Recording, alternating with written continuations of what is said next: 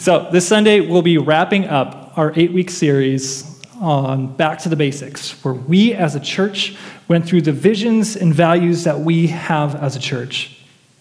Last week, Dominic discussed the importance of connecting others with God and the importance of Christian service. This week, we'll be continuing that section on connecting others with God, but discussing more on local outreach and global missions. When Dominic asked if I'd preach on this, I was more than excited to preach on this topic.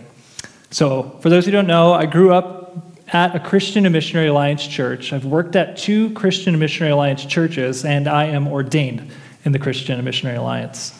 For those who do not know, the Christian Missionary Alliance is a denomination that has a huge emphasis on the importance of making sure that the message of Jesus and that the gospel is presented to everyone here, near, and far. So the first short-term missions trip that I was on was when I was a sophomore in high school. Our trip destination was domestic, and it was to McDowell County, West Virginia, one of the poorest counties in the United States. It was a booming coal town back in the 1950s, but due to mechanization breakthroughs and coal mining technologies, it almost put everyone in the town out of a job, and they had no work to do. As a youth group on our way to West Virginia, our youth group had memorized portions of Matthew 28 and Acts 1. The short-term missions trip really opened my eyes to the importance of prayer, and then also the importance of reaching out and sharing the message of Jesus with others, especially those that are experiencing hardships. On a lighter note, another important thing that I learned is that terrible, nauseating feeling that you get when you're in the back of a 16-seat passenger van driving up and down the winding country roads of the Appalachian Mountains. Yeah, it's not a great feeling. So, the verses that we'll be going through today are Acts chapter 1, verses 1 through 10. More specifically, we'll be diving further into verses 6 through 8. If you have your Bibles with you, I'd like to invite you to open up to Acts chapter 1. It'll be on the screens as well. Now, before we dive into the text, let me open us up in a word of prayer. Our Heavenly Father, we're so thankful for the gift of your word. We pray that you would open our eyes, that you would open our ears to hear and see what you have to say to us today. We pray that anything that I say that is not of you that would just fall away like chaff in the wind, and that you would let the things of you stick. We love you. We pray all these things in Jesus' name. Amen. So to the text. In my former book, Theophilus, I wrote about all that Jesus began to do and to teach until the day he was taken up to heaven, after giving instructions through the Holy Spirit to the apostles he had chosen. After his suffering, he presented himself to them and gave many convincing proofs that he was alive. He appeared to them over a period of 40 days and spoke about the kingdom of God. On one occasion, he was eating with them, and he gave them the command, "Do not leave Jerusalem, but wait for the gift my Father promised, which you have heard me speak about. For John baptized with water, but in a few days you will be baptized with the Holy Spirit." Then they gathered around him and asked him, "Lord, are you at this time going to restore the kingdom of Israel?" He said to them, "It is not for you to know the times or the dates the Father has set by his own authority.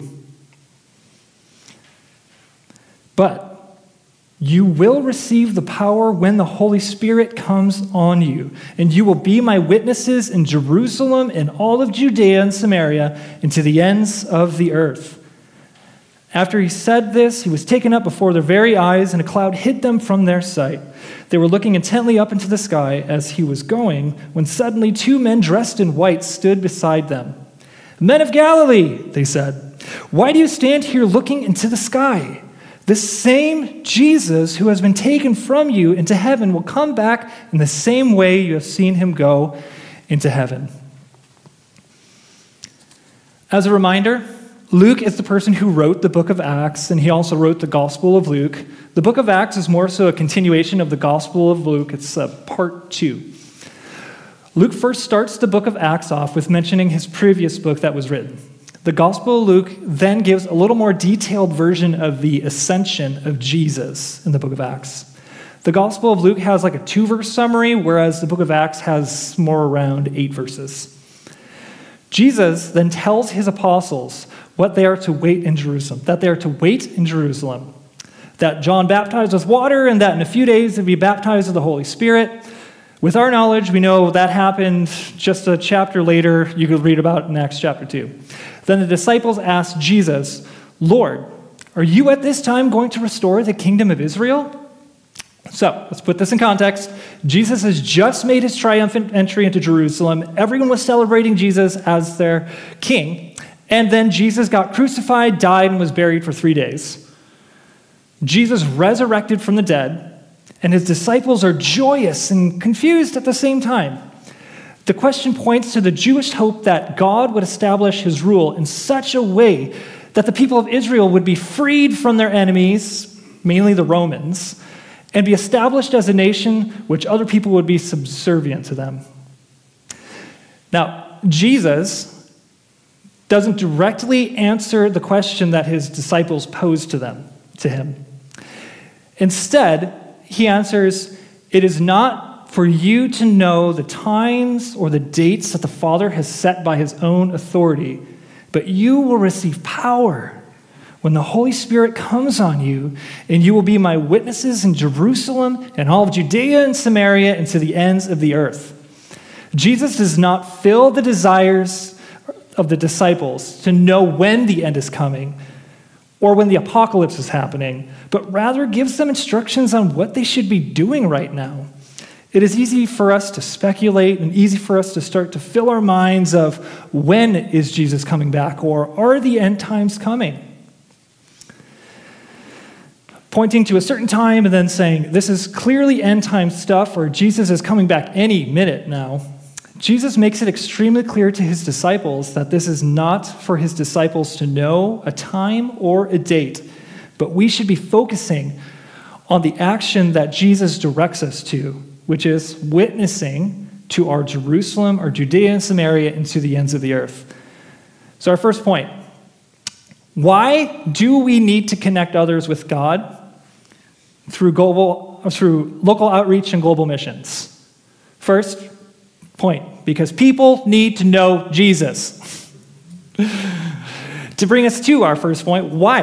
Why do we need to connect others to God? Why do we need to have local outreach? Why do we need to have global missions as a part of our values and a vision of our church?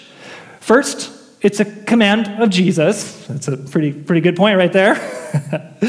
Literally, what we just read. Being witnesses to Jerusalem, into Judea and Samaria, and to the ends of the earth. And it's also found in Matthew 28. Go and make disciples of all nations, baptizing them in the name of the Father, the Son, and the Holy Spirit. So, really important. But why do we need to do this?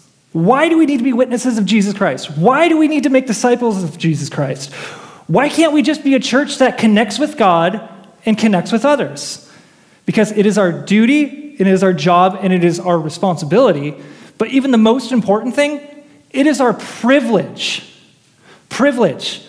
that God would call us, that God would choose us to be his ambassadors, to be his representatives to our world, that he would use broken people like us to be his ambassadors, to be his representatives towards those who are around us. So why do people need to know Jesus? Why is that important that people need to know Jesus? So let's start here. It's a worldview question. Do you believe that people are inherently good? Or do you believe that people are inherently good? Or do you think that people left to their own devices, left to their own choices, that they would make the right decision? So this is definitely the leading thought that is currently leading our culture and leading our society, that when left to their own devices, people would make the right choice, that people are being true to themselves, are showing their true humanity when they follow their heart, when they do the right thing. Now, let me share with you a story that is found in the Bible. It's in the book of Genesis, starting in Genesis chapter 1. Now, when God created everything, and when he saw that what he made, what was it? Yeah, it was very good. Then what was the next thing that followed that? Adam and Eve were told that they were to eat from any tree in the garden except one tree. I think most of us know what happens. They end up eating from the fruit of the tree that they were specifically told not to eat from. They get kicked out of the garden for directly disobeying the one thing that God told them not to do. And so us, as humanity, no longer walk with God. Sin has entered into the created order, and it is ingrained in all of us, into all of the created order. Augustine, an early church father, coined the phrase original sin. Every single person since Adam and Eve, every single person that has existed has been infected with this sin, tainted with this sin. And as a church, we have been reading the Bible together, and we just went through the book of Leviticus, which describes all the Israelites had to do, all the sacrifices that they had to make in order to provide his people the ability to live in his presence once again. Now remember, God is holy. God is set apart. God cannot be in the presence of sin. That is something that we have constantly and consistently been going through the various texts. And as we continue as a church to read through the Bible, we'll continue to see the natural inclination of the human heart and the depravity that pervades all humanity continuing to this day. Every single person is separated from God. Humanity is without an excuse, and every single person that exists is destined to die, and after physical death, faces judgment and eternal separation from God. No matter all the good that someone does, no matter all the righteous moral acts that someone commits, those things do not bring you into the presence of God. That does not give you a standing before a holy God. This is the biblical worldview and completely counterintuitive into the culture that we currently live in today. But, fortunately, God does not leave us there. God does not leave us dead in our sin.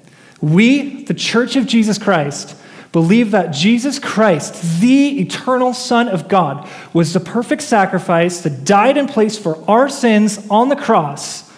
Jesus rose from the grave, defeated the power of death, that we have new life in him, that we have eternal life in him, and that we are saved from eternal hell, have eternal glory with Christ Jesus.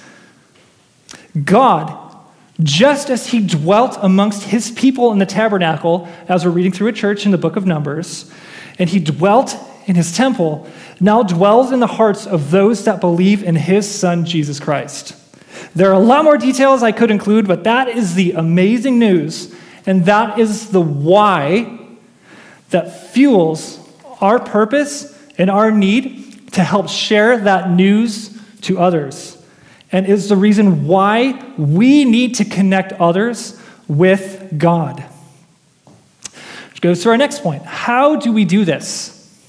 So, Jerusalem, Judea, Samaria, and to the ends of the earth. That is point 2. So, now that we have the why, the next question, how?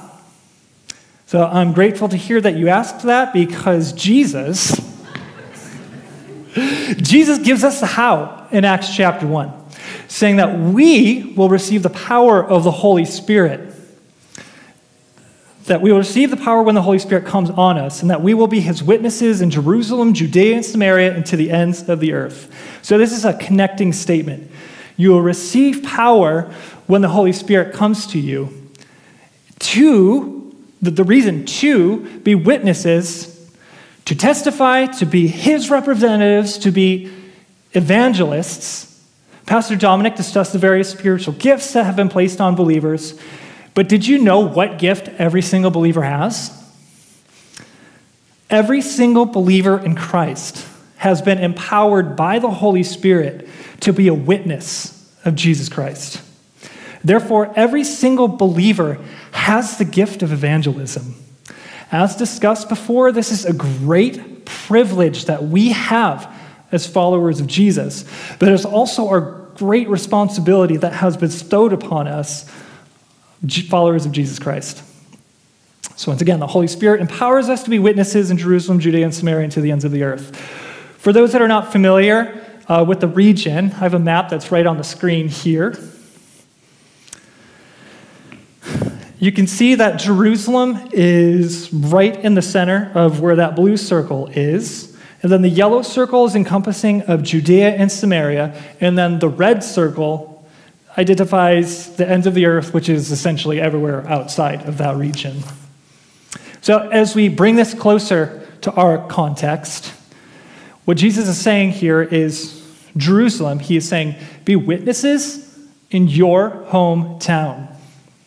For us, Jesus is calling us to be witnesses here in Maple Plain, Minnesota, here in the western metro of Minneapolis. We're to be witnesses, to be representatives, to be evangelists, to be missionaries to our neighbors. My wife and I live in Plymouth, just off of County Road 24.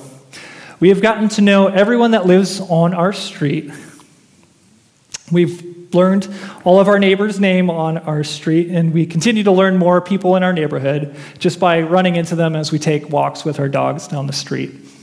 So the neighborhood in the town that I live in is my Jerusalem, the mission field that God has called Allison and I to. It is our intention to continue to pray for and to seek opportunities to connect with our neighbors beyond just knowing their names and their street addresses. Pew Research Center it states that in the Twin Cities metro says that there are 15% of people in our entire Twin Cities metro that would call themselves evangelical Christians. That's 15% of people would call themselves evangelical Christians. I think that one of the common misconceptions or assumptions that Christians make is, oh, they must be Christian. They do good things. They're a nice person. They're a nice family. But do they know and trust Jesus as their Savior? I think that most people in our area know who Jesus is. They have heard about him in some kind of way, whether that be attending church a couple times on Christmas or Easter, or by some other means.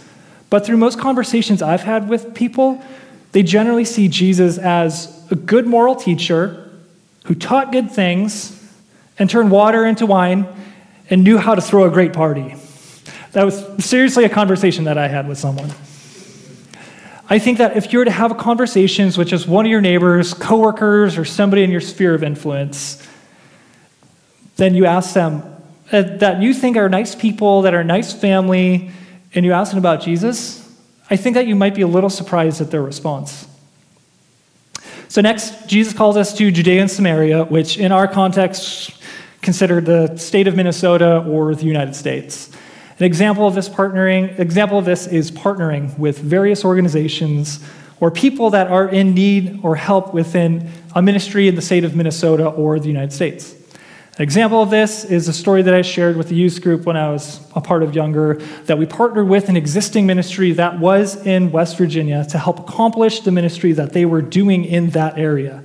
As I'm still relatively new here, it was really neat to hear how Maple Plain Community Church does this, how our youth group partners with the various ministries and goes on short-term mission trips with individuals with like Kansas City or Logan, West Virginia. Phil and I were talking about that. It's like, oh, we wanted mission trips about a couple hours from each other, which is neat. Many friends I know became missionaries in other countries and to the ends of the earth because of the impact of short-term mission trips that they had on when they were a youth. Next, Jesus calls us to be witnesses to the ends of the earth, which means everywhere, to all nations. When I was going through the interview process here as the associate pastor of worship and discipleship about a year ago, it was amazing to hear our church's heart and our passion for global missions. Now I've experienced the missions conference, a modified missions conference, and beyond supporting many full-time vocational global missionaries as a church and through prayer and connecting with them, I've also heard of the numerous stories about how people from our congregation physically go out to the ends of the earth to these countries and help the global missionaries in the great work that they are doing in other countries. Personally, I have friends, many great friends that are missionaries all over the world, many in countries that you can't even say where they are. But all that they're facing, the persecution that they're facing, the death threats that they face just for being in these countries, it is just truly amazing, just as a new person here who've been a part of the Christian Missionary Alliance, of the great legacy and the great focus that we here have as a church on global missions, and just how important it is to reach out, to help share the message of the gospel towards those who are in the ends of the earth, who are at the ends of the earth. Every area that Jesus describes here in this commandment is just as important as the other. Our Jerusalem is just as important as Judea and Samaria, and our Judea and Samaria are just as important to the ends of the earth. It is truly neat to see this lived out by believers everywhere, in every country. So, I went to community college, and for my first couple years of college, I went to community college for the first couple years of college. And there was one day when I was stopped by this random person in the hallway. He invited me to come to his Bible study that him and his wife had at his house. Politely told him, I'm already connected to a church community, I'm already a believer in Jesus. And him and I just started a conversation. And I learned that him and his wife are missionaries from a church in South Korea. And they were sent here by their church to preach the gospel here, and them wanting to see people come to Jesus because this is their ends of the earth. So, there was a recent study from Gordon Conwell Theological Seminary that found that the United States sends the most amount of missionaries worldwide, but that they are also the country that receives the most amount of missionaries from around the world. Pew Research Center studies conducted over the past 10 years state that there has been a sharp decline in the number of people who identify as Christians in the United States. Just within the past 10 years, there has been a 12% decline on those who identify as Christian. For those who don't want to do the math, there's 328 million people, roughly, who live in the United States. 12% of 328 million is just over 39 million people in the United States that no longer identify as Christian. And then in the past 10 years, there has been a 9% increase in the category that is religiously unaffiliated, that don't identify as Christians or any sort of religion. It's 29 million people. This is called the rise of the nones, N-O-N-E-S, and that Pew Research also has correlating data showing the sharp decline in church attendance as well. I'm not making this stuff up. You could look it up. Pew Research Center is an extremely reputable research firm, and you can look up these statistics as well. This isn't to be all doom and gloom, but it is the current status that we are in, and it leads us to our final point. Point number 3 is the imminent return of Jesus. There's an urgency that we have as believers to share the message with others because Jesus is coming back. As we finish this passage, Jesus was taken up before their very eyes, and a cloud hid from their sight. They were looking intently up into the sky, and as he was going, when suddenly 2 men dressed in white stood beside them. Men of Galilee, they said, why do you stand here looking into the sky? The same Jesus who has been taken from you into heaven will come back in the same way you have seen him go into heaven. Here we have the assurance that Jesus is going to come back again, and in the same way Jesus left, and as we believers have this hope that Jesus will come back again, and he will come back as our coming King. As noted before in the text, it is not for us to know the times or the dates the Father has set by his own authority. In other words, we will never know what time that Jesus will come back. No one will unlock this secret code that is found in the Bible predicting when the end times Jesus is coming back. If Jesus saying this once isn't enough, he also says it in Matthew 24 about the thief of the night, and that the Son of Man will come at the hour when you do not expect him. What is being ready? Being ready is witnessing. Being ready is sharing the message of the gospel of Jesus Christ to everyone. Does that mean I should stand on the street corner with a megaphone and just start shouting that people should repent of their sins and that Jesus is coming back? Well, true. I'm not sure this is the best method for sharing the message of Jesus. But how will lost, hurting, and broken people in the world know that we are Jesus' disciples? In John 13:35, Jesus is speaking to his disciples, saying that we are to love one another just as Jesus has loved us. And that is how the world will know that we are his disciples. And in Mark 12:31, that's where he says that you are to love one another. Hold on. That we are to love one another, John 13:35, and just as Jesus has loved us, and that's how the world will know that we are his disciples, Mark 12:31. And that we are to love our neighbor as ourselves. And get to know your neighbors. Get to know them more than, how's it going? Wow, that's crazy weather that we're having here. While those are great conversation starters, just dive deeper. Just truly reach out. Well, once it's warmer outside, maybe consider inviting them over for a barbecue. Or it's just something similar to that. Truly get to know your neighbors. Just get to know your coworkers. And you'll just see the various opportunities that you'll have to be the light of Jesus and to share the message of Jesus with them. It might take some time, but when you truly love your neighbor as yourself, barriers get broken down.